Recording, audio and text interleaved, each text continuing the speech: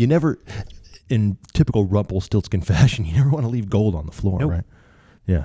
Yeah. The Black Keys, you know the Black Keys, the band? Are we on right now? Yeah, we're rolling. The reason I asked that. Uh-huh. Oh, I know. Because we are not in the PZ right now. We're in a alternate location in the house that Garrett built.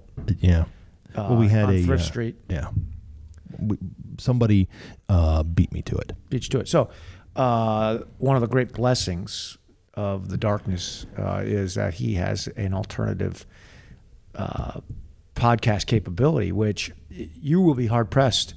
500. Number 504. 500. The 500. We're right? over 500. No. No, yeah. Where are we now? 507. 504. Yeah, that's what I said. No, I don't remember. But yeah. It really does help people find us. If you rate. If only you would rate and review. Rate and review. That's all I want in my whole life. So we are now in the alternative podcast studios at the house that Garrett built. There's no timer on this set of devices. No, I mean there is here. I can see now. Where we're at. Yeah. So if you really need to see. Yes, I do. But I've grown accustomed to looking at the timer on the in the PZ on the Rodecaster Pro. On the Rodecaster Pro, we are now using the Pyle, Pyle. Yeah. It's the PMX U4 3BT. Whew, yeah.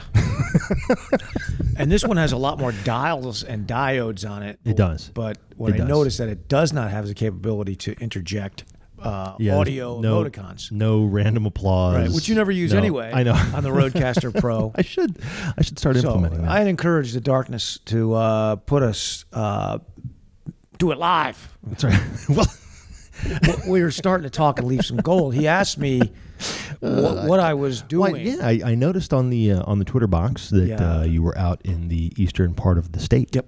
And I know at least somewhat because the nation's Candy Cane, who is out there, he's I believe it's like director of admissions or I don't know, I can't remember something what it is. Like that. He's a big time guy at the old the School of Pirates. Yep. And so he was like, hey, do you have actually, he texted me. He was like, "Tell Dredd to check his DMs in Slack," and I was like, "I can't tell him to do that. That's not going to happen." He could do that. Yeah. But my 2.1 is going to has joined Pirate Nation, which for those of you across who are not here in the Old North State do not know what I'm talking about. That's Eastern Carolina University, which is located in Pitt County, North Carolina, in the city of Greenville, North Carolina. North Carolina, right? Which is roughly 4 hours to the east of Charlotte. Yeah, give it. So it's a little bit of a trek. Yeah, you got to go east of Raleigh. So we were there for orientation, and it seems early for that. It does, but it was my first trip to Pitt County, North Carolina. My first trip to the Pirate. Although there's been a workout group there for a long time. Yes, they are well steeped in the F3 traditions. Yeah. And I did not announce my presence there because, I'm serious. I don't want to be, I don't go to places, but I want to make a thing of it. Make guys feel like they got a post or whatever. Right. Maybe I was just like, that's self-aggrandizing in itself, thinking anybody would. But I just want to slide in, right? I wasn't entirely sure what time we were going to get there. As it turned out, we got there about 8 p.m. And I said, I'm going to get up tomorrow, and if there's a workout available, sure, I'll try to find one. Sure. And of course, there was one. There's like plenty. 3.2 miles away. Yeah, you could throw a rock.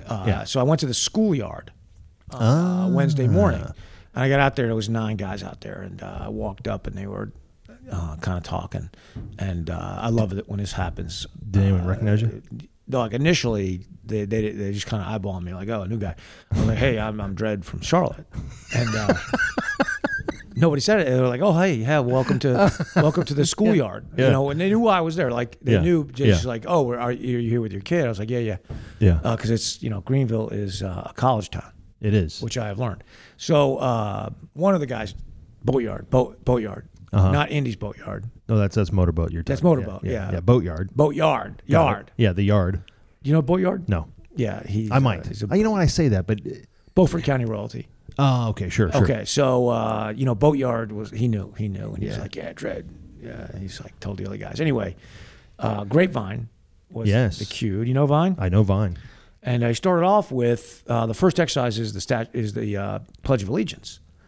As an exercise? As an exercise. Okay. Which I thought was restricted to that workout. But then the next day, I posted to the Clydesdale, which is in the shadow of Pirate Stadium, Pirates football stadium, and the everlasting, and they did the same thing.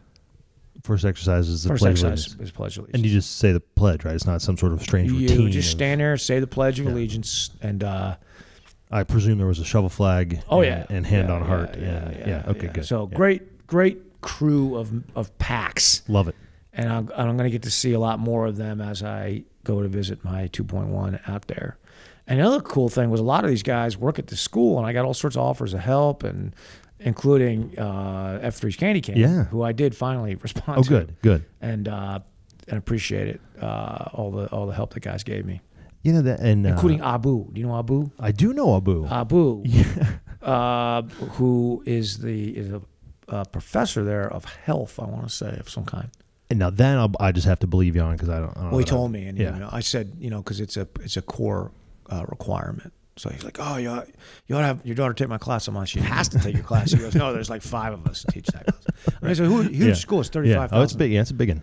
Yeah, it's a big one. Yeah, it's a good school. It's a good school. A lot of our guys are employed there, and this is again not an F3 podcast, but no, it's not. But that's one of the things I think I love the most about the nation, the F3 nation, and that is that any of us at any given time could show up and simply say, hey, my kid needs X, or my brother-in-law is Y. And within moments, dozens of men will just simply, with no questions asked and no no training or certification necessary, right? They just show up. Right. They just show up. It's an actual true brotherhood. Yep, it sure is. And you never, wherever you go, and it's funny, as we were driving into Pitt County, my daughter spotted a vehicle with an F3 sticker on. She goes, oh, there's one of your people. I think she felt good about it, because she's like, she's like, we're everywhere. I said, we are indeed everywhere. That's right. There's to quote the infamous Conor McGregor, if I may quote the infamous Conor McGregor, we're not here to take part. We're here to take over. Oh, I didn't notice that one. But I heard on another podcast the other day that he is in fact the highest revenue producing athlete in the world. That's very possible. At like $180 million a year, which I can't fathom how that could be true, but something like that. I would believe it. Outrageous. If he's going to fight, maybe that's it's going to be for a lot of. No, I don't know. It's like it's big money. No. When he fought Mayweather, it was somewhere in that neighborhood. Yeah. So total. I mean, for both of them. So yeah, it's crazy talk. There you go. You know what that reminds me of, though? That we need to roll the opening. Bingo. And we're back. We're putting the band back together. What would you say you do here? We're on a mission from God.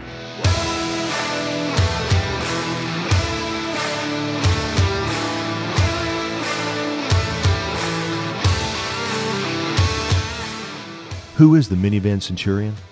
He's not simply a husband, father, and a good neighbor, although he is all of those things. He's also the coarse twine that holds the fabric of our community together, fighting to keep us united in the face of those who would split us apart. Most importantly, the Minivan Centurion is the special trustee of the legacy of liberty, which has been passed through generations of tired and bloody hands from the original men who first founded and then fought to build this nation. The Minivan Centurion is you. He's me. He's every man who lives third, holds the middle, and seeks to stay in the fight. Bean footage. It's so beautiful. It is so beautiful. It's beautiful. It's beautiful bean footage. Well, I was apologizing, 500, you should know this, to the Dark One, because as I always do, I listened to the preceding episode. Yes. And I was kind of I wasn't needling. I was just making it hard for Dark to get his point across. You were deeply seeking clarification. Right. I wasn't, and it wasn't my objective, Dark. Yeah. To needle use, my objective to clarify terms. Well, you know what's funny, and because I also listen back, obviously, as I edit them and things like that. But upon listening to it again, I did not sound nearly as discombobulated as I was, so that's positive. But also, I realized, This is a struggle in my communication. This is something that I am not as skilled at, that I need to work on. And so I actually appreciated upon second listen. I was like, I was mildly annoyed at the time, but now I'm kind of like, no, it's good, because the connections that get made in my little brain, sometimes I just assume other people will make those connections as well, and so I accidentally skip over stuff. And so I was listening to it, going, okay, if I were to do that again next week, I'm not, but if I was, I would, I'd structure my explanation of my argument or my, whatever, just all that stuff a little bit different. So it was good. I know. I try to restrain the lawyer side of me. I mean, sometimes it's just I say it's the lawyer side. There is no other side. I mean, it just is the way. I was talking to a guy yesterday, and he said, he was talking about a decision, he called it, that he and another guy were trying to make, and it really what he was asking me to do something which was in my power. Okay. And he wanted to make a change to something which was with my power to grant. And he said, as an attorney, as his boss. Oh, as his boss. Okay, got it. So he says he and another guy had been talking, and the decision they're trying to make. And I said, I'm going to stop you there real quick. What decision are you trying to make? And he said, well, I said, because that implies that you have choices. What are your choices? Right. And he goes, well, I said, you don't have any choices. Whose name's at the bottom of that paycheck? Well, from? No, that's not. It was only because we were trying to discuss something. He was making a legitimate request, right? And I just said, I'm disabusing you of the notion that you're making a decision. What you're asking for is something which I may be willing to grant if you can demonstrate to me why it's in my best interest to do so. In fact, why it's in your best interest to do so. Sure. But to I'm so glad. Oh my gosh. It'd be very hard to work there. To categorize it on the one hand, yes. Yeah. On the other hand, and we both laughed, and I said, it's difficult for me sometimes to talk to non-lawyers. Right. Because non-lawyers don't think or talk that way. Right. Words are not as important. No, it's true. It's very true. Feelings are more important. Are more important. Yeah. So it can be difficult. Mm-hmm. I noticed this week, because particularly today, is the Hobbs decision dropped, or is it Dobbs? Dobbs dropped, which overturns Roe v. Wade and Casey versus Planned Parenthood. I mean, I wasn't sure if we were going to bring it up or not, but I kind of I'm only bringing it up because I'm only going to bring it up because it illustrates something. Well, I may have more to talk about later, but go on. But I think it's Hobbs. It's funny, Dobbs and Hobbs. Hobbs also dropped this week, which overturned New York State's Second Amendment restriction that says to own a firearm, in New York State, or maybe just New York City, to own a firearm somewhere within New York State, you have to demonstrate a unique need for self-defense or something like that. And they said that was not constitutional. That sounds, yeah. But I was reading tweets by people about it, and one of them was, that does not reflect the majority. And I thought how funny that was. And here's why. Yeah. Your constitutional rights are the ones that are placed beyond the will of the majority, right? So it's kind of like that. It doesn't really matter how you feel about it. Your right to free speech, right? If the majority, which cannot be impaired, exists outside of the will of the majority. In other words, 51% of the population cannot vote. Right. That's not how it works. For you to be silenced. Right. Right. You would have to change the Constitution to do that. Which requires a little bit more than just your 51%. It requires 2/3 of the Senate to put it on to be even considered, bring it up, right? And then 3/4 of the states to ratify. Right. So that's why it's taught to you in law school as a super majoritarian right. Yeah. So it was funny that this person, and I forget, they were some sort of TV commentator or something, thought that was persuasive to say, well, it doesn't reflect the majority. This does not reflect the majority. Because the only answer, a lawyerly answer to that would be indeed. I mean, keen observation, friend. There's a reason why the Supreme Court is not elected. Right. And why that they can't be removed but for impeachment by a majority. Oh. Right? I mean, there's a reason for that. Yeah. Because to place a body a branch of our government beyond the reach of the majority, so that they are less politicized. I think everything's politicized, but they're less subject to political whims. But it's funny when and the thing that you and I, when I was listening to last week, the thing we kept getting kind of stuck on was allowed. Yeah, right? Right, allowed, because for me that word means a lot. Right.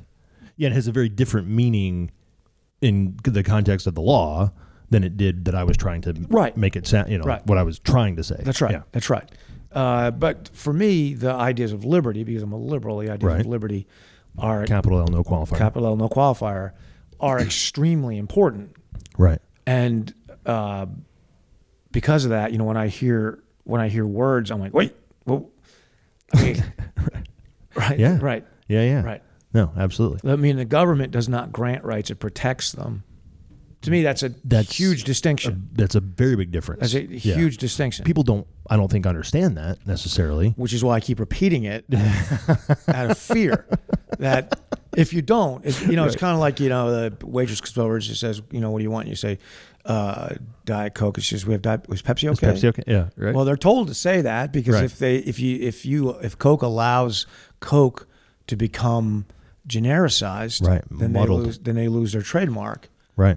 And there's many things in commercial history that started out as a trademarked item, and the commercial word for it became the vernacular word for it. Oh, yeah. So it's zipper. There you go. Zipper. A zipper is actually a slide fastener. I don't think I ever would have. Yeah. Snap. Is that what's out? Really? No, a snap is a push the dot fastener. For real? Yeah. Okay. I did not know that. Velcro. Yeah, Velcro. That's a hook and loop. Yeah. Hook pile tape. Oh, okay. All right. So, I mean, that's. Yeah, that's that. The patented thing. Band-Aid. Oh yeah, popsicle, Kleenex. I mean, there's a number that have kind of tremendous number of them. So if you just allow the word to lose its meaning and its vibrancy with no pushback whatsoever, well, then the word disappears. I mean, it's unusable to us. Yeah. Well, I was going to say a wise man once wrote that language is a fundamental principle of leadership. Fundamental principle of leadership, and to continually to repeat. Yeah. If we water it down and water it down and water it down, then nothing means anything anymore. Well, ultimately, you have to rebuild it because the need for language and the need for clarity will always be there. Yes. So if you allow it to be destroyed, you're going to have to rebuild it. It's kind of like this. You're driving through the countryside sometimes. I see this in North Carolina countryside. Maybe it's true of other states. But you'll see an old, dilapidated farmhouse that's fallen in on itself, next to which is a fairly new trailer. Yeah. And it's like, okay, so the person who lived there didn't keep the house up. Right. Ultimately, the roof caved in, so they just bought a trailer and put it right next door. That's what happens to language, right? A word ceases to exist. It falls in on itself, right? It gets eaten by itself. Right. People didn't preserve it. They didn't fight for it. They weren't willing to correct over it, which happens to be the word of the week or the Q point for the week. They don't zealously advocate for it. Right. It loses its meaning, and then you have to reconstruct another word to replace it because you just do, right? Yeah. Yeah, because otherwise, there's no way to communicate if you, with any clarity. I always run the risk of being called a transphobe, although if phobic means fear, it doesn't apply because the only thing I'm afraid of is getting crosswise with God. So I'm not fearful of people that think that they're the other sex. Right. I'm adamant about not losing control of the words. Yes. I'm adamant about that. And you can kind of see that. It's funny today, and I've already read a bunch of tweets about, this is a horrible inroad against women's rights and women's. What's a woman they got? Well, I'm not a biologist. I don't know. Yeah, you're not a biologist, right? So, that, and we talked about a couple of weeks ago, was one of the oddest statements I've ever heard from someone with a law license. And we said at the time that one of the reasons is you have crimes that require that are specific to that definition. Elements of which is the fact that the prosecuting witness, the victim, is a woman. Right. And those are generally proven by the person saying, Ms. Johnson, lawyer says, are you a woman? Yes, I am. And if the defense counsel can say, objection, she's not a biologist. Right. That's a weird precedent to say. Where the heck are we? Yeah. And that seems almost ridiculous. But almost. Yeah, almost. Yeah. So I know that, and this is the whole point of that Shakespeare line with Henry VI, Henry VII, I can't remember. First thing we have to do is kill all the lawyers, has been taken out of context. What that was spoken by scoundrels, right? Like rapscallions, right? Like, because they didn't want scofflaws, people to be like, if we want to get away with this, right. If First, we're going to have to get rid of these guys. We're going to have to get rid of the lawyers. They're the ones that they're the ones defend the law and uphold the law, right? Yeah. Right. So you have to do it. So if the law is restrictive to you, right, and you don't like being restricted by the law, then those who are the keepers of the law must be eliminated from our midst. If I hate chocolate, first thing I got to do is get rid of these chefs. They make all these chocolate things. Like your own daughter, you're 2.1, right? 2.3. Well, 2.0 is your first one. Oh, God. Okay, yeah, good. 2.2. Yeah, thank you. IT guys? You know what? Yeah, I don't know. Be an example It's of it, a lot right? of numbers. In fact, it came up at the workout. We were talking, well, who is that? 2.1. I was at your oldest child. I said, I think that's your second. Yeah. No, that's true. Yes. I think I'm right. It is. Yeah. So I think I'm right about that since I made it up. So, did you catch this on a Twitterverse that I was calling a guy faux bono? I saw something FOMO bono or something. No, like so that. I had to correct that. So I'm running along. It's the gloom, but it was it was literally the equinox. It was pretty bright. Anyway, I'm chattering away to Bono about something. Free royalty. Yeah. from the ENC. So it served a reason that he could possibly have been there. And right? Suddenly I realize he's not his usual chirping self, and I'm looking at him funny, and I look over his shoulder and look at the guy standing behind him and realize that's Bono. And the guy I've been talking to is just a clever knockoff. A reasonable facsimile. Clever knockoff. Yeah, my kids always call that the great value version. Yes, that's right. Great value Bono. Yeah, I was like, bobblehead Bono. Bobble Bono. So I was calling him Faux Bono. Oh, nice. Who turns out to be a guy, is a terrapin, Maryland guy. Oh, okay. Who's down living in ENC, living in good. Greenville, Pitt Very County. good. He's a medical doctor. Oh, yeah. And a delight. Is he? All those guys were. They're good. They're a good group of guys. All those guys were a delight. And the cool thing is, because no man is a prophet in his own hometown. Right. But every man is an expert 50 miles away once he has a briefcase in his hand. Right. All this crap, they won't listen to me in Charlotte. Sure. They're like, shut up, Dre. They're like, what'd you say again? Come on, a wedding's like a boat burning ceremony. They're like, what? Say that. It's very insightful. Yeah. Somebody write that down. Yeah. Yeah. And here they're like, run faster, shut your mouth. Yeah, shut up. Yeah. Shut up, old man. Isn't there a emeritus status? Can you be done doing whatever it is you're doing and go away? Yeah. Right. Oh, Cindy. So this week's Collision Learner chapter 18 is status redux, which is kind of like return to a status-based. The danger we have of returning to a status-based hierarchy rather than one based on contract. So the mark of a maturing nation is to be moving from status and kings and queens and dukes and earls, right? And commoners and peasants or czars and whatever they might be. Moving from that, which is you are born into a particular status, a hierarchical status, where every person is equal, and your relationship with the governance is not as a subject of or a peasant of or whatever, but rather a citizen. Yeah, a participant. That's right. And that the compact you have with the government is one of contract. Yeah. And our contract in the United States of America is set forth initially in the Declaration of Independence and then fulfilled in the Constitution. Mm-hmm. And so we find ourselves with I guess this is a thing that has sort of ebbed and flowed through history, right? This is one of those great tensions that there will be kind of cycles where we're a little more this way or a little more that way. Thankfully, we have documents that try and protect us from going back to this status-based. Well, we're slipping right now. Well, that's what I was just going to say. Is we seem to be in a phase or a cycle of the elites get to tell us common folks clerisy what to do. Yeah, of course that's true. Because it's human nature.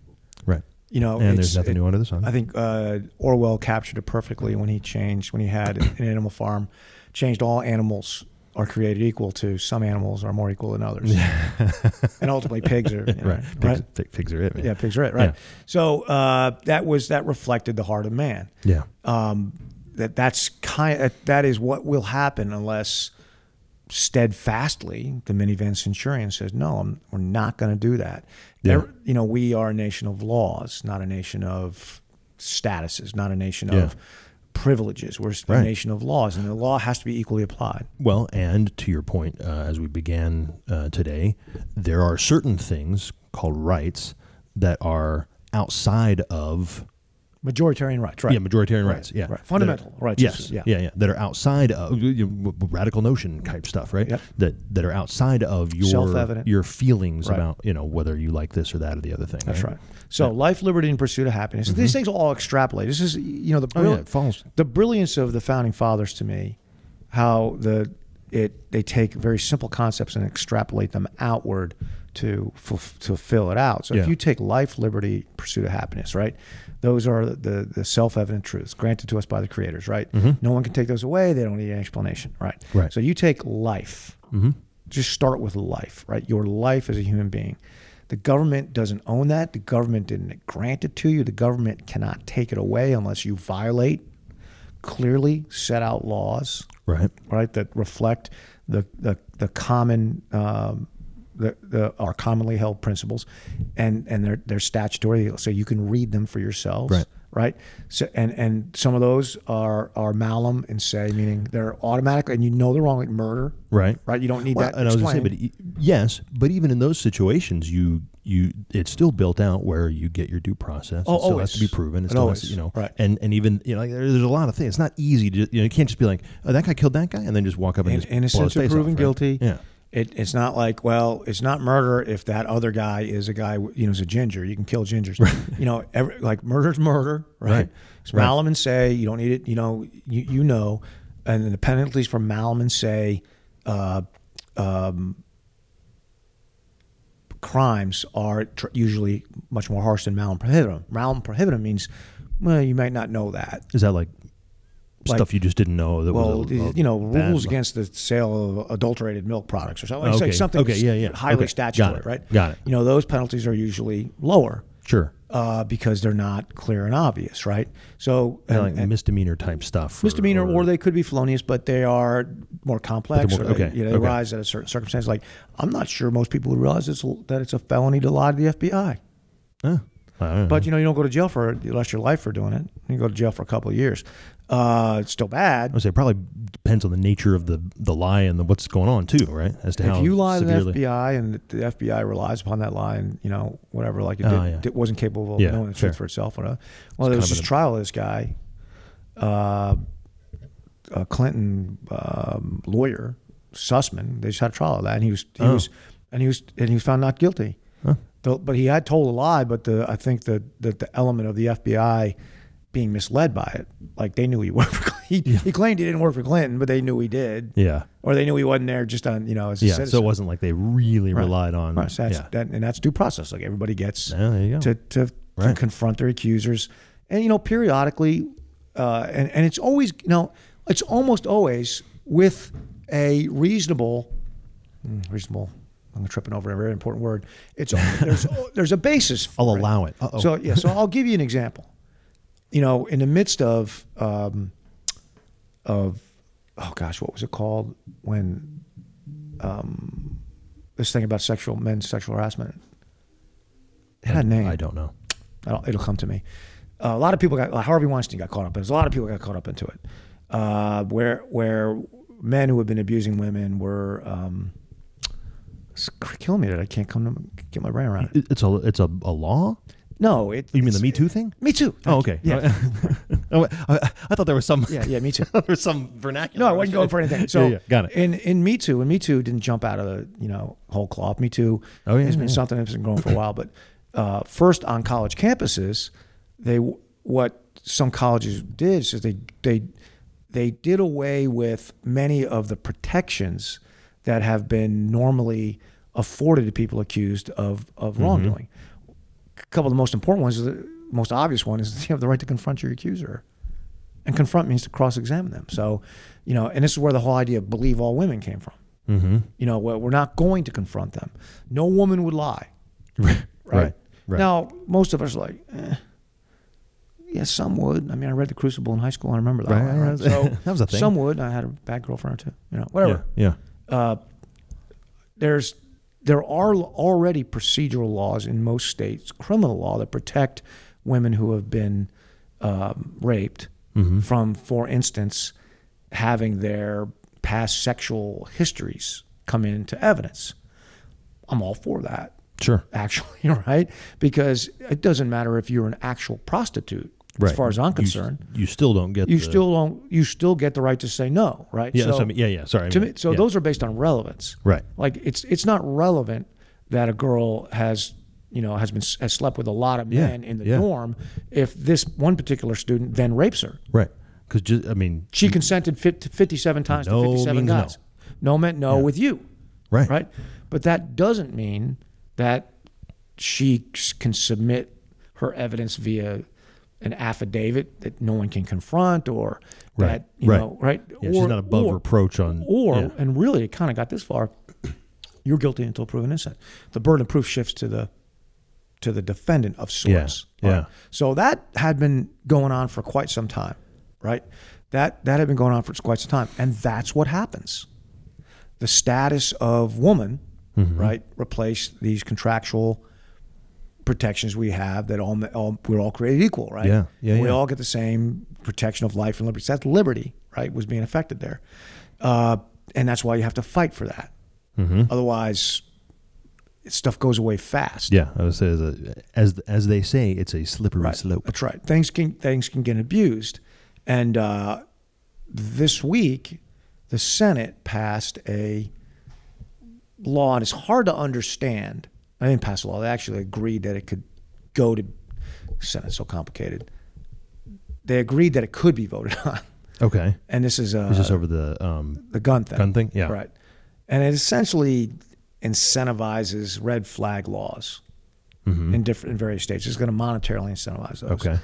And I'm very dubious about red flag laws. So red flag law. Yeah, I would say explain a red flag law for anybody who's not. Right. A red flag law would be that if a police officer, family member, or really anybody, depends on the state, thought that someone was, by their actions or words, was a danger to themselves or other people, right, and that they had firearms, the police could petition the court for an order that would disarm the person. And it's a civil matter, meaning two things. One, they don't have to prove it beyond a reasonable doubt. Okay. Number one. And number two, the accused, I guess defendant, is not afforded a right to counsel because it's not criminal liability. So if he can't afford a lawyer, he's going in there naked. Yeah, that feels a little... Feels bothersome. Yeah, feels also, and not all states are this way. I forget how many red flag law states there are, but they're all a little bit different. But there's several that have a provision that it can be done ex parte on an emergency basis. So a police officer could go to court and petition that you be disarmed. Yeah. And without you even present there to defend yourself, the court could order that and cop come to your house and take your weapons. Now, I get the other side of this. It's like these people are going around shooting people. Yeah, I get that. That's bad. Yeah. The problem is when, it's abused or it's used in a not in the way it was intended. Right. Yeah. So which it easily could be. It sets a precedent that could be used for all sorts of cases, and all sorts of different fundamental rights could be taken away. Reminds me, you see a Minority Report? Remember that one? Yeah. Tom Cruise. It's very much like Minority Report. This is pre-crime, man. That ain't. Yeah, it's pre-crime. That does not bode well. It's pre-crime. It has no governing principles, right? What is the definition of, substantial likelihood? How do you know? No way to know. No way to know, right? So because we don't have psychics in a bath. We don't. Yeah. So then there's the practical matter of getting into court. So if there were temporary ex parte orders issued disarming people, they would have to have a return. It's called return, meaning you have to come back generally in 10 days to make that on a more permanent basis. Courts are going to be flooded with these things. Well, they're not. I mean, thankfully, judges don't have anything to do right now anyway. Right. There's no overload of the courts. Well, in Mecklenburg County, district courts are way behind on issuing concealed carry licenses. I can't even imagine. And, I, as a lawyer, have handled more than one case where people have been, their appeal, or their submission for a concealed carry license been denied by the court based on something that was in their medical records maybe 20, 30 years old. Oh, Some of really? these guys come back from Vietnam, and they might have said, PTSD. PTSD Nope. guys. No. I mean, I'm not making it up or read it somewhere else. I handled the case just like that. Right. And it was just a random remark where a guy was having trouble, having difficulties drinking, whatever. Yeah.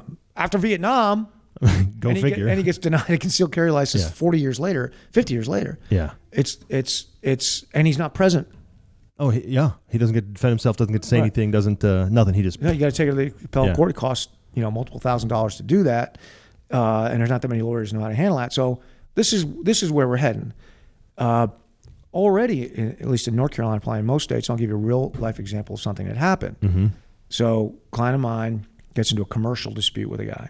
In other words, they're fighting about basically their competitors. Got it. One guy starts to slander the other. Guy slander my client, starts saying things about him. Goes to a distant forum, another state, very far away from where we are. Actually, I'm not going to state names here. So Right. Very far, and gets a restraining order against him based on the fact that he's being threatened. Okay. My client does not defend it because it's thousands. There's no jurisdiction there. Right. We'd have to hire a lawyer in that state to go defend it, so he doesn't do that. Right. So his antagonist gets the order or ex parte, and part of it is that he can't possess firearms in a state very far away. But then they use that. He takes that, brings it to North Carolina, has it registered as a domestic violence protective order, so between man and a woman, which wasn't what it was. Yeah. Right. But on the basis of that, because a domestic violence protective order is one of the very few things that you don't have to give notice to someone that you. Dude, that is some seriously. I mean, this guy was backhanded. devious. That's bad. He had a lawyer helping him. Yeah, I say clearly somebody who knew. So this guy brings it to North Carolina, and in the states of the United States of America, we give full faith and credit to other states' orders.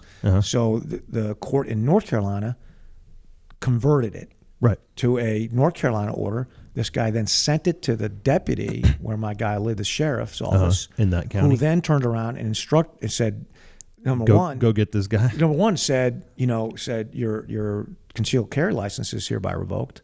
Wow. Okay. And bring all your guns to us. Yeah. All right.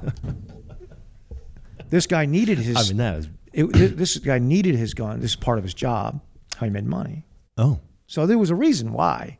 I see. That was reason one, right? So number one, he wouldn't be able to make any money. He wouldn't be able to make a living. Number two, at the same time on Facebook, his antagonist accused him of a crime he did not commit and said somebody should do something about that. Holy moly.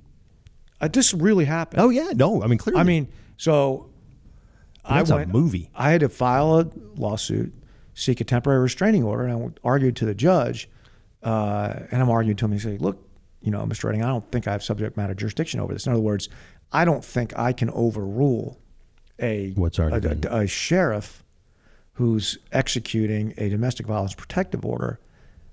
He said, I do acknowledge that this is improper and should not have happened this way. Yeah. And I said, well, Judge, if you as a Superior Court judge, which is our highest tribal level, if there's nothing you can do to protect a citizen's constitutional and fundamental rights from when someone has abused process, there's nothing you can do, then there's nowhere for my client to turn. Yeah. If not you, then who? If not you, then who? I literally said that. And he sat there and he looked at me for a second and he said, yeah, you're right. I'm going to grant the order. And I took that to the sheriff and he said, thanks. That's good. And that's all I needed. Cost my guy. Yeah. I'll just put it this way. It was a hard thing for me to figure out. Yeah. Doesn't happen all the time. Sure. Had to go to court. Had to go to court a second time. That's not cheap. Not cheap. Yeah. Just so my guy could protect his fundamental rights. And if you don't think that's going to happen, oh, you're nuts. Under red flag laws, it's going to happen all the time. It'll happen between people who are having fights or whatever reason. See, but it'll happen with corrupt police officers. Sure. Oh yeah. Yeah. Look, I mean, we see it now. Even neighbors who don't like each other call child protective services. Right. Sure. Absolutely.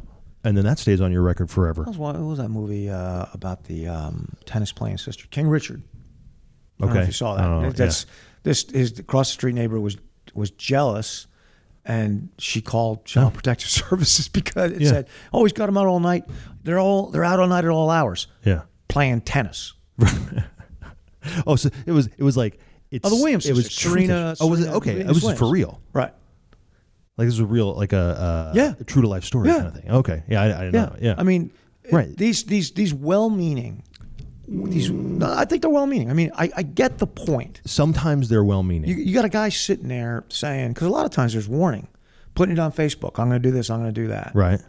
And like we got to be able to do something about that. And I say, yeah, that's really bad. But is the cure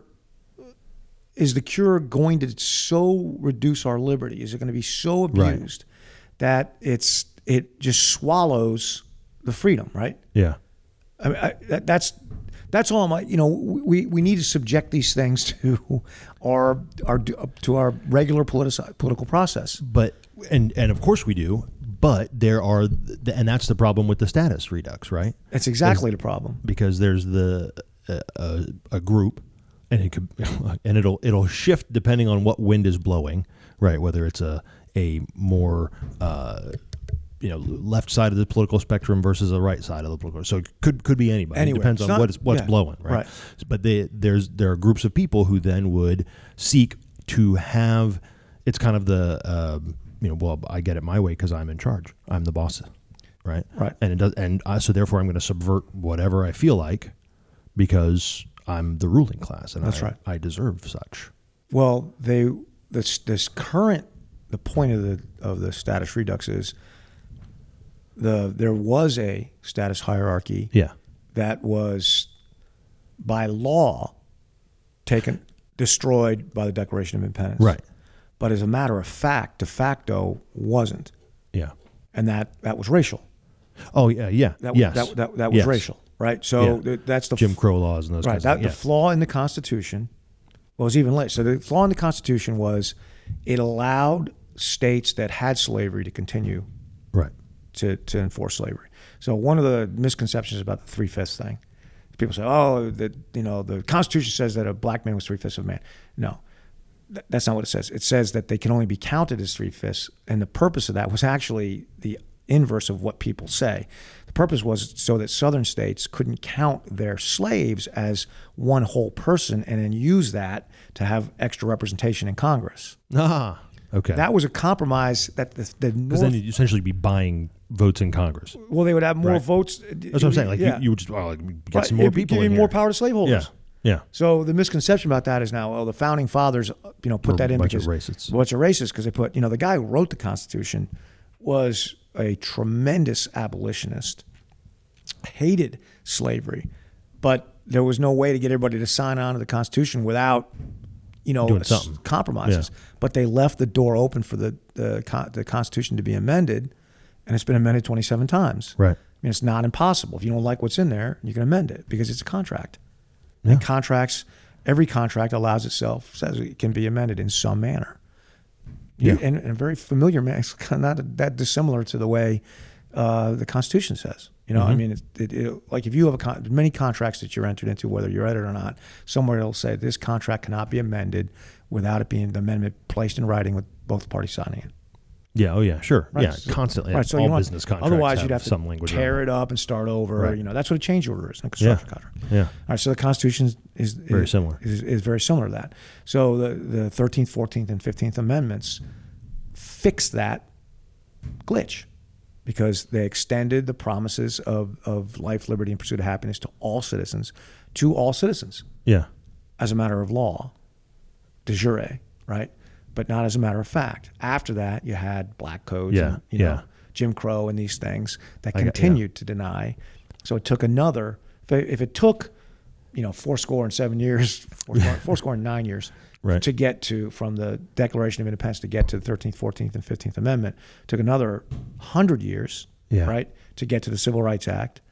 It took a long time to do all that, to destroy the status hierarchy, which is why I find it alarming that since maybe the late 70s, we've been moving back towards a status. And I would say the status now is less racial than it is victim or perception of victimization, right? Sure. And so, for instance, this is probably going to make a lot of people angry, but I think it's illustrative. When COVID restrictions were being bandied about, Right. once the present danger was gone, so first couple of months, Right. and executives like governors and president are kind operating. of knew what we were dealing with. Those are We knew- emergency yeah. powers, right? Yeah. You know, so you don't have to pass a statute to order somebody out of the way of a hurricane, right? Right. But once the sky's clear, then you can't take their land or order them to go anywhere, Right. unless you pass a law, right? Yeah. Right. So that's how that works. We got way past. I mean, way past. Way. And that's when I was banging on the table saying, okay, I got it in the first couple of months. Yeah. But now someone's going to have to actually pass a law. Yeah. And It's not an emergency anymore. It's not an emergency anymore. And one group of people would say, but it is for us. And it was like the immunocompromised people, Right. whatever that actually is. Right. And I still see that. Well, I'm immunocompromised. Okay. I say, okay, so everyone should remain masked. Like, okay, that's triumph of status, right? Yeah. If Congress wants to pass a law that says we're going to mask up forever, They could try and do that. they need to pass it. Yeah. President could sign it. Supreme Court can determine whether or not it's constitutional. or not. I don't think it would be. I don't think it would be. I don't think it would make it, but yeah. I don't think it would make it. But that would be an example of if we and many people did fight the same way I was saying we need to fight. I'm not saying masking's wrong. I think it's wrong. Yes, but that's not the issue. I was saying the way it was enacted right. was indicative of a status-based governance rather than a contract-based governance. But that seems to be how we our society kind of approach it. That's why I agree with you that we're heading in the wrong direction. Because it seems like that's how many people and organizations are approaching everything right now. It's kind of and it's out of. I'm going to say Me Too. It's not Me Too, but it's this fear. I mean, there was a little period there where it was like every man in the whole world was holding their breath because they were like and reviewing their lives. Like, am I next? What have I done in the last 20 years? Oh gosh. Okay, hold on. Because there was just this absolute terror over the status. Yeah. Yeah. No, I don't. I'm not sure everybody felt that way, but hyperbole. But yes, yeah. Fair. But yeah. I think there was a significant number. Terror being exactly what the late stages of the French Revolution is called, the terror, where lawlessness abounded. There was no due process. Yeah. I mean, I've read several books about the French Revolution, and one of them described every night, the authorities to the street that would just go out round certain people had a list, and they'd round them up and they'd take them to the guillotine. Yeesh. No trial. Nothing. Someone had put their name on a list. Yeah. When that happens, it's often a political opponent. Somebody's working off a grudge. Right. That's what happens when you rip the contract up and you go to status. Yeah. These people are counter-revolutionaries. What the hell is that? What does that mean? Yeah. Right. It's always at night. Nazis, same thing. Soviets, same thing. Yeah. Come drag you out, take you to Lubyanka. Soviets. Nazis take you to a concentration camp. Mm-hmm. Well, what's this person charged with? He's a Jew. Okay. Right? Yeah. What's this person charged with? We all know. What's this person charged with? In the Soviet system, he's a counter-revolutionist, capitalist, he's a kulak. Yeah. Ugh. It was like, I mean, that's really how bad it was. Yeah. Same thing happened in Chinese, in communist China, with their great leap forwards and all that stuff, and they're, re-educating people. This has never changed. As every time a statist regime takes control, they laid down cut away all the all the law, and they identify an oppressor class, and they spend all their energy destroying those people. Yeah. And due process goes away. And you can see it in America just edging in that direction sometimes, right? No one has ever been more disparaged in America than your people. I don't know about no one, but certainly in America, I would say in the last 100 years. I'll relent. Yes, there was a significant. I guess I shouldn't try and understate it, but yeah, I mean, look, it was legal to murder us. You know, like totally legal in Missouri. Like you could just hunt us down; it was fine. Right. Yeah. And I get why. Well, yeah, I mean, we're horrified. But, well, it was the same kind of thing where there was the population increase of Latter-day Saints was very concerning to those in power, and they were afraid they were going to start voting together and start banding together and start doing business together, and it was going to affect the economy and affect the status class that had already been established in that state by Lilburn Boggs, the governor at the time, and so it was like, you know what we'll do? Kill him. Yeah. Right. It's just easier. It's easier. Yeah. Right. But I mean, I don't think that. It's clear that FCAM's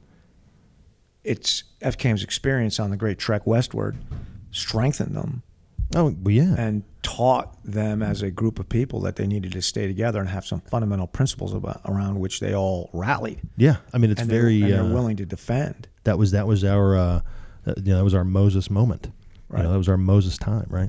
Right. We were thrust out into the wilderness and had to kind of figure it out. And, didn't do all that great for Israel for the most part, but it did pretty well for us. Yeah. Well, I don't know. Israel still exists. That's fair. That's a good point. Yes. Yeah, there were moments along the way, but in the big scheme, yes. I mean, I think that's part of what strengthened Israel for, to withstand the things they deal with now. Yeah. Because they're a fairly maligned people in the global stage. As we said last week. Yeah. I've always been fascinated by anti-Semitism. Mm-hmm. I'm like, why is it? Yeah. Why is it always so? Why does that always happen? Yeah. And it does always happen. Only a glutton for punishment such as yourself would be an ethnic Jew who converts to Mormonism or FCAMism. Right, exactly. Like you know what? I need it on both sides. You don't hate me enough by birth. So you're a FCAM Jew. You're a JCAM. A JCAM. Well, you're really going to take a beating. That's pretty much right. Right. Yeah, that's pretty much right. Right. So the idea of this status redux is we as Minivan Centurions have to be willing to fight for language. Yeah. Fight for number one, you have to understand the principles, right? You have to understand what we're fighting about, what we're fighting for. Well, yeah, and that backs up to radical notion number 2 in my mind, right? Is that we are the same team. You have to admit or accept the fact that there's no difference between me, you, or anybody. I mean, we are all created equal, one family under God. Created equal, for real equal, not like wink, wink, nudge, nudge equal. Right. Yeah. Yeah. No, that we are all children under the eyes of God. Yeah. I don't know why he chose to make people of. How many Beatles are there? So I've been reading all this Michael Crichton stuff. Wait, Beatles, did you notice I've been reading all this Michael Crichton stuff? Do you know I did notice who Michael Crichton is? Yeah. The Jurassic Park guy, right? Yeah. But you've been quoting quite a bit. Yeah, I've noticed. Well, he's a fascinating guy, and I always associated him, and I'd forgotten that he came up with the idea for ER, long-running television drama about a hospital. Oh, yeah. That's right. He wrote The Andromeda Strain. That was his first book. He was actually a medical doctor. Never practiced. Was he? Graduated from Harvard Medical School. I never practiced? Never didn't like it. Wow. Didn't like it. 6'9". Really? Married 5 times, had 2 children. Had some odd personal habits, some of which I identify myself. But he was an odd collection of his worldview and his political view were eclectic. Mm-hmm. I think that's why I like him, because I feel the same way. Yeah. I don't feel like there's a consistency to what I believe along defined political lines, right? Oh, I see. Yeah. If you look at things and say, well, if you are this, then you ought to, like right. the shoulds. You kind of, not that you openly reject them, but right. For the sake of it, but it just doesn't seem to line up. Yeah, it doesn't seem to line up. Like Joe Rogan. Yeah. Right. Yeah. The guy's like, the guy's a whack job. I'm going to vote for Bernie Sanders, right? Yeah. Because and then and then the next breath, he's fighting tooth and nail to defend the First Amendment, which right. If I was sitting here with Joe, I'd say, Joe, the guy you want to vote for is not a big First Amendment guy. I'm going to put that to you, right? Yeah.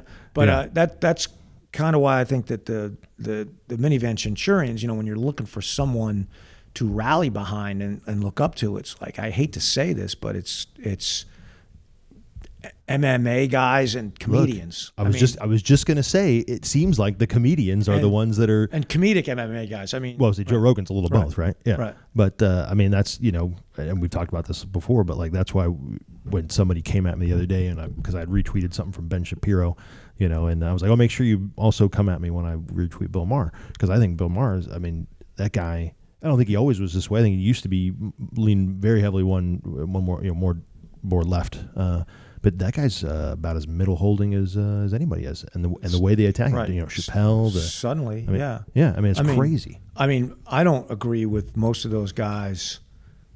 Probably on their worldview, like we have different morals to some extent. Sure, but absolutely. But most of them seem like full-throated defenders of freedom, right? They're middlers. Yeah, I mean, they're andists. They're So, I'm a pro-life guy, and most of those guys are pro-choice. Right. But they can make a consistent argument. Right. Where pro-choice is actually freedom-based. I'm like, unless you're a baby. That's where it gets a little sticky. That's where it gets a little sticky. Yeah. But, I mean, it's... I think a Minivan Centurion would almost have to be like that. Yeah, I think you're right. Right? Because, you'd have to be the kind of guy who can hold two inconsistent thoughts in your head at the same time. Without it exploding. Yes. Without your head exploding. I never liked a darn thing Donald Trump said. But there were several things he did. I was like, thank God somebody did that. Yeah. Yeah. Moving the American embassy to Jerusalem, to me was huge. Huge. I mean, from my worldview, right. That was a huge. That was a big deal. Really big deal. Yeah. Right. And American presidents have been promising. It's in the law somewhere. It's like a bill that passed. Oh, really? Like all he had to do was actually do what the law already required. So it wasn't even like it was that revolutionary. I think I'm right about that. Could be. I don't know. One of the 500 come at me. Yeah. What do we call the 500? We got to come up with something. Just the 500. Have to work on that. The Minivan elegy. There. I don't know what it is. I don't know. There's only 500 guys. It's like the 300, but there's 500. It's the pentaveret. It's pent. Right. Yeah. We'll come up with it. Yeah. But I think I'm right about that. But you can keep those two thoughts in your head at the same time. Yeah. Well, that to your point, that's why those guys all come across sometimes a little wacky, maybe, or kind of a little fringy, because you're like, wait a minute, what? No, you're supposed to because again, we've because of status, because of all these other things we've talked about, right? That it's not good enough for me to like the Panthers. I have to hate the Patriots. Right. I can't. Like I'm not allowed to love them both. I don't actually enjoy watching MMA. Yeah. And I don't exactly like the hype up of it all, Sure. But I admire what the MMA has done. So I didn't know this, but MMA alone amongst the sports leagues took zero position and made no restrictions whatsoever as to what anybody fighting in the MMA could say about Black Lives Matter. So they had guys kneeling, and they had guys, standing, they had guys yelling, waving us, Yeah. He's just Dana. I listened to something with Dana White. He's like, "Yeah, we're not going to stop you from saying anything. You can say anything you want." Yeah. Absolutely. Yeah. And asked he's why. Another one. He's like, why? Merca. First Amendment, right? He's about as a Merc guy as there is. That's right. I would also be okay with everyone must shut up. Like no one gets to do anything. Like everyone has to shut up. As a contingent of your. Well, if you're signing my paycheck, you can do that. Yes, I'm saying. Yeah. But the thing that I think is un-Minivan Centurion is to say, well, we're going to adopt one side. Yeah, we're going to shut one side down, and the other side's going to shut up. Right. And MMA did not suffer from that in any way. Here's another thing I did not realize because I don't really watch it is they did not shut down for COVID. No, they did not. They just went somewhere else. They had an island. Bought an island. So you knew that? Oh yeah. Okay. Fight Island, baby. I watched all that stuff. I didn't know that. I wouldn't say that I. Much like all of my lack of sports, I don't really follow to the point where I know who the fighters are and all that kind of stuff. But I find Dana White a fascinating guy. And I've always enjoyed watching MMA. That's part of my my dad, that was programmed in young. I mean, I've been watching UFC since UFC #1, when it was like there were no rules. Guys were it was kimonos. Like, oh yeah, right. Some guy came in. One guy's wearing one boxing glove, and he's like the only thing you couldn't do, like a hook for a hand, you couldn't bite or something. Yeah, you couldn't bite, couldn't gouge eyes, and you can't punch in the nuts. Oh yeah. So basically, no Krav Maga. Everything else you can do. Yeah, everything else, go. And it was just bananas. Just those guys were just bananas. But so I mean, there's got to be something to all that, But the guy sets up an island, says we're going to do it, and and they did. And if you don't want to come to the island, don't come to the island. Don't come. And they didn't have big crowds. Yeah. It wasn't. I mean, people watching on TV, I'll bet. Well, the pay-per-views were still sold out. Yeah. I mean, they crushed it. Right. Absolutely crushed it. So that to me would be an example of governing principles, right? I don't know if I agree with everything the guy stands for. Sure. Not the point. Not the point. Yeah. But I admire the fact that he had some things he stood for and he fought for them. That's some Minivan Centurion stuff. Yes, it is. But it concerns me in our nation that if you're a Minivan Centurion, you're like, who should I look up to? Who's my Abe Lincoln? Your Abe Lincoln is Dana White. Your Abe Lincoln is Joe Rogan. Bill Maher. Dave Chappelle. Like these. Okay, this is it, huh? All right. That's who you're going to look to. It's a ragtag group of idiotic, brilliant. Yes. Brilliant nut jobs. Modern day libertarians. Yeah. Freedom lovers. Yeah, they are. They really are. And it's, is that where we are? I don't know. I hate to end a podcast on a negative note, but sometimes I wonder. I don't know if it's negative. Maybe we're just moving in a new direction. There's something idiocracy about it to me. I mean, okay, that's fair. I will give you. I mean, do you really want to get your what was that guy? Cleavon. Yeah. Team Cleavon. Do you really want to get your moral clarity from a comedian? Like, if that's who's offering it, I mean, I don't know. Truth. I don't know. I guess. I mean, I want to think that. Well, I'll say this: the comedians and the MMA guys and all the freedom lovers are not going to be. I don't think are going to be the ones who are going to lead us out, but they are going to be the ones who maybe incite the revolution. Of thought. Oh, of thought. Of thought. I should have clarified. Didn't know where you're going there real quick. Yeah. Yeah. Let me think about that for a sec, because that's a. Do we need a revolution of thought? Revolution meaning to overthrow a. I guess you could call it now. And I know how words are important, so I'm gonna try and think this through carefully. But do we need to real careful like? Do we need to overthrow it, or do we need to return to a different time and place? So how they call January 6th Insurrection Day. Insurrection, right? Which is an attempt to overthrow the government. They don't use the word insurgency.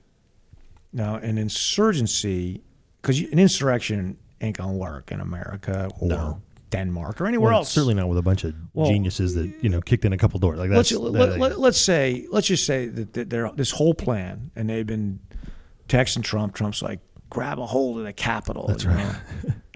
How long would it have lasted? 15, 20 minutes. Only if they brought the cops from Uvalde, Texas, in would it have been longer than an hour. Dum.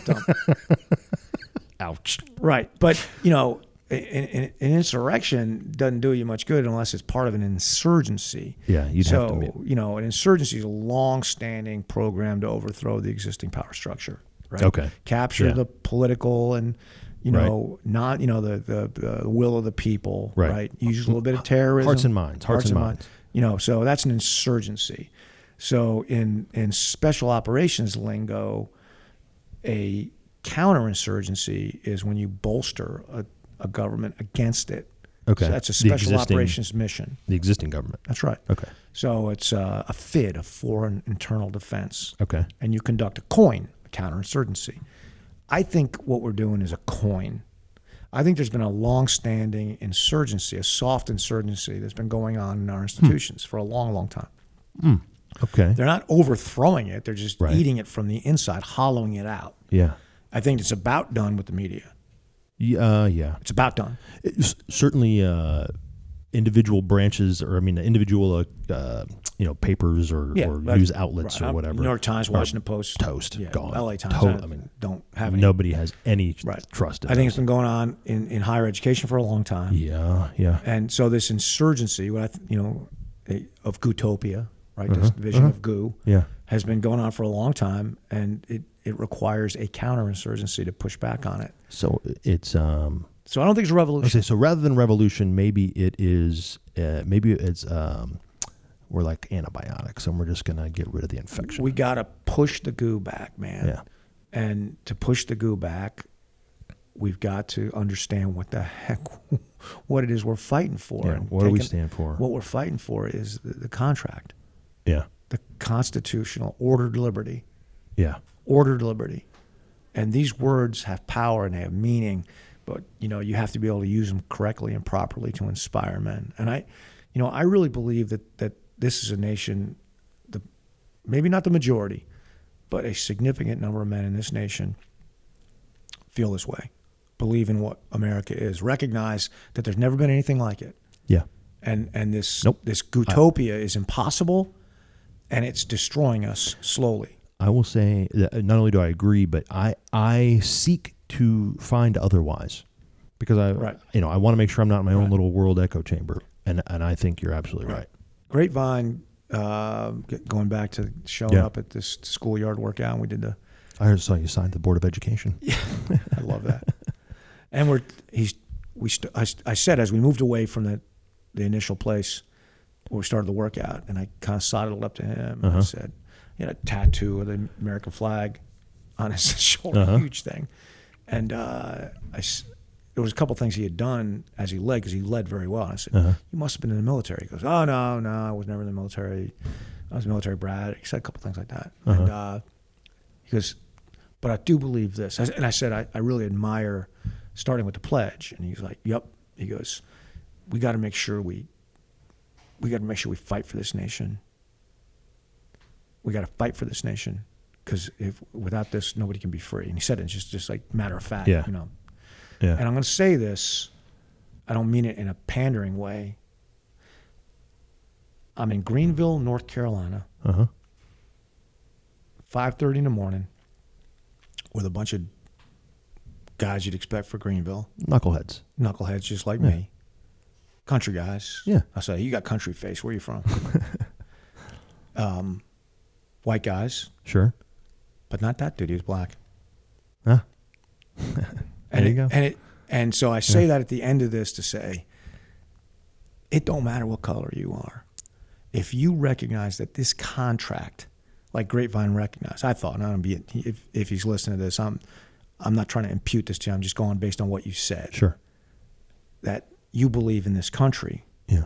And the principles of freedom. You would be the kind of guy I would think it would say, I'm not going to stand here and pretend that men didn't abuse these freedoms, didn't call themselves Americans and they got control of the government, did things that were wrong, things the founders would never have approved of. Sure. Right? Sure. And then that means you could those are wrong, and I'm not going to call them right, but I'm not going to apologize for America. One doesn't swallow the other. Right. Right? I mean, it seemed like that's the point we've got to get across. Yeah. We can talk all day long about things that are happening and have happened, and say what's the best way to address those problems. Or whatever. Yeah. I mean, we can agree to disagree, fight it out, battle it out, and then go to our democratic methodologies to find the best way. And I'll vote against something or for something. If I win, okay. If I lose, shake hands and move on. Right. And maybe we find out what I thought was the right way to go doesn't work. Sure. Maybe we find out the thing that I was afraid of, that I voted against, works. Works fine. Yeah. See, I have a great level of comfort, satisfaction, and optimism in what beats in the hearts of American men. Yeah.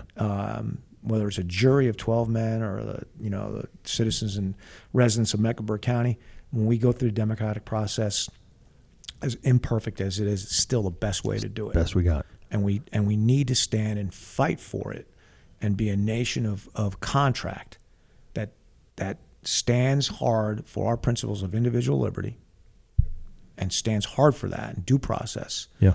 And is willing to fight for it. in the way that God intended. Yeah, because you and I agree on this. I think that we trust what God put in the hearts of men.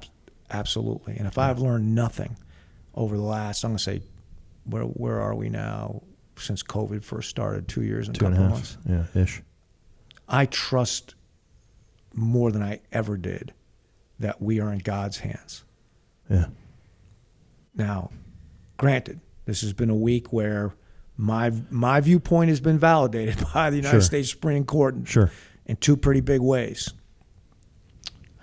So I got to take this feeling, this belief. Yeah. You know, I don't have much truck with feelings, and make sure that when things go badly or things go against the way, then still God. You hold the same. Hold the same. Yeah. Because you can look back at the last 2.5 years and say some things that look bad at the time now kind of set the table for some things where we are now. Yeah. Well, it's like you tweeted many times this week, or I don't remember where it was. Maybe I hadn't been tweeting. Could have been Facebook. I'm also on Facebook. Follow me on Facebook. Find me on Facebook. The work we're doing here ain't for human masters. Nope. And so we have to just trust. We have to just trust. Yeah. And that being said, will you do something for me? Dredd, you know that there is precious little I would not do for you. Will you do this today? I will. Tell me what it is. Love and protect your family. 100%. Will you be an asset? As best I possibly can. Will you join the 500 to fight and the hold Pentium? The Pentium. The 500? I got to come up with it. To fight and hold the middle of this great nation. All day, every day. All right, brother. You're Minivan Centurion. Fantastic. Still got a face for radio. That's a good thing as a podcast. And it is.